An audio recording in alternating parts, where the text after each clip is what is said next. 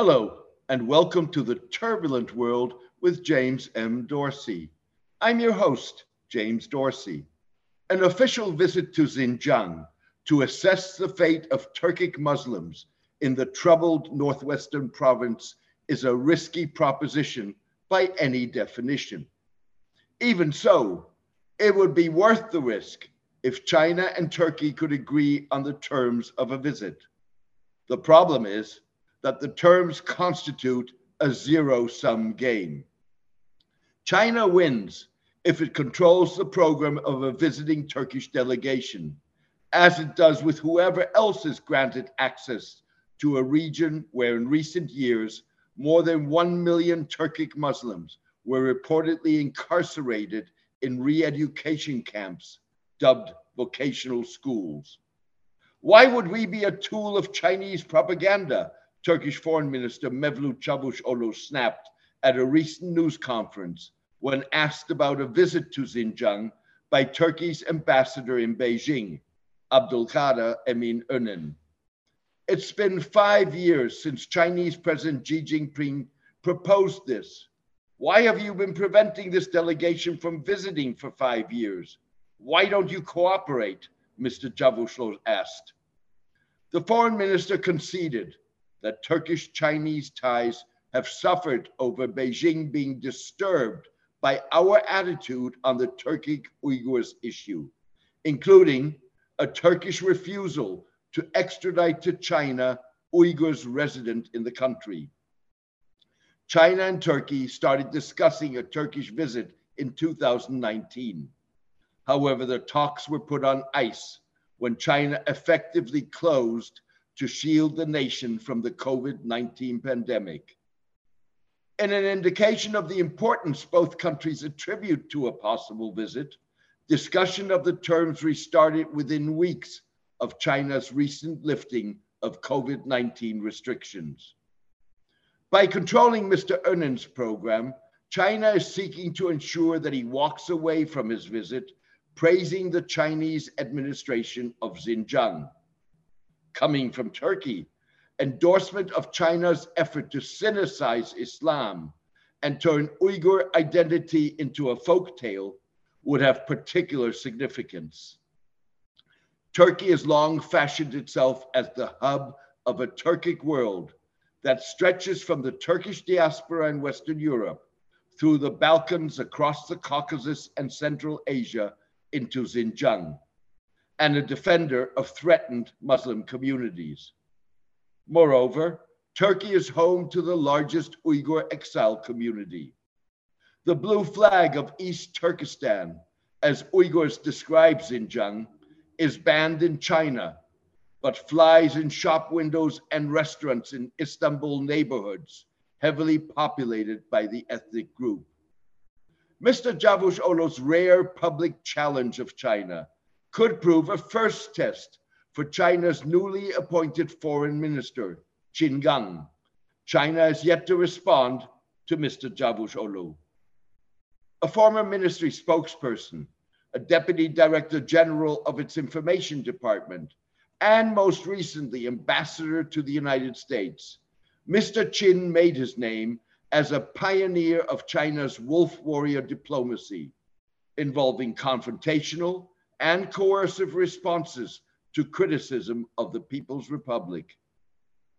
Positioning Turkey as unwilling to walk on a Chinese leash, Mr. Çavuşoğlu is brandishing the nationalist credentials of his ruling Justice and Development, or AK party, AKP, and President Recep Tayyip Erdogan, in advance of a critical election later this year.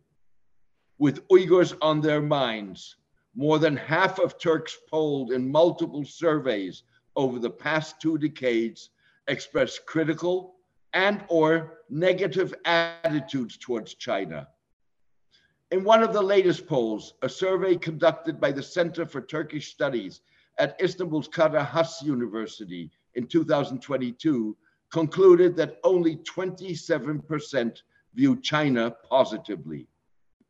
Meral Akşener, the leader of the Nationalist E, or Good Party, one of the opposition parties aligned against the AKP, and Ankara's mayor, Mansur Yavaş, viewed as one of Mr. Erdogan's potentially most serious challengers, got significant traction on social media for commemorating the 1990 Baran Township massacre during an armed clash between Uyghur militants and Chinese security forces. 23 people are believed to have died in the fighting. Mr. Erdogan is seeking a third term as president in an election scheduled for June 18, the centennial of the founding of the Turkish Republic on the ruins of the Ottoman Empire. Concerned that he could face the most serious challenge to date to his power, Mr. Erdogan uses every trick in the book to ensure that the election goes his way.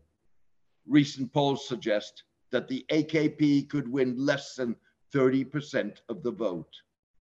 Challenging China on the Uyghurs follows saber-rattling in Syria, where Mr. Erdogan again wants to intervene to subdue Syrian Kurds.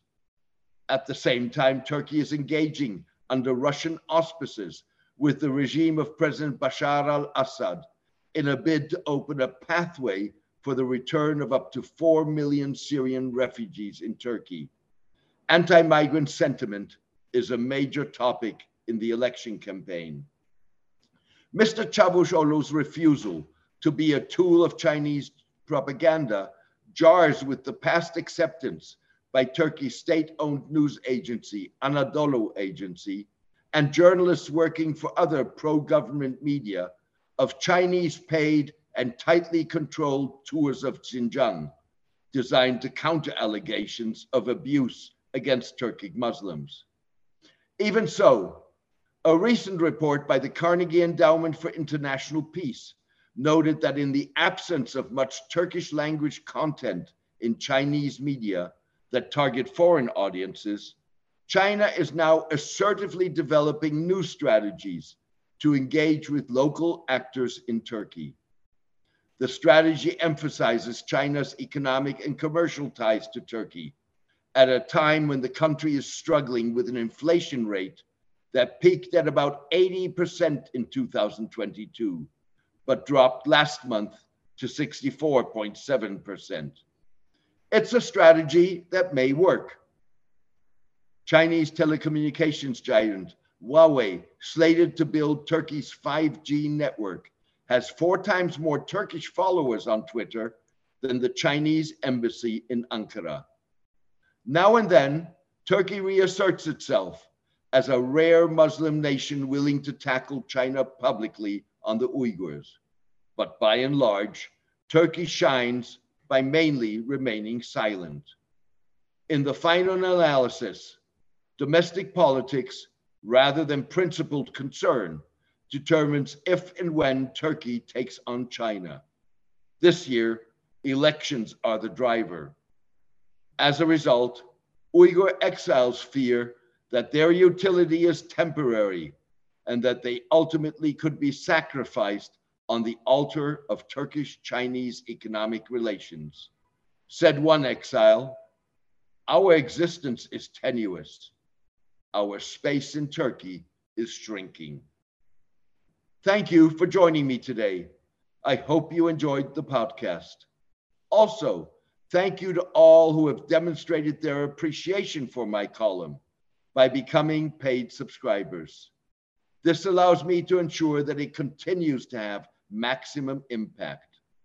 Maintaining free distribution means that news websites, blogs, and newsletters across the globe can republish it. If you are able and willing to support the column, please become a paid subscriber by clicking on Substack on the subscription button at www.jamesmdorsey.substack.com and choosing one of the subscription options. Or support me on Patreon at patreon.com/MidEastSoccer. Please join me for my next podcast in the coming days. Thank you. Take care and best wishes for the new year.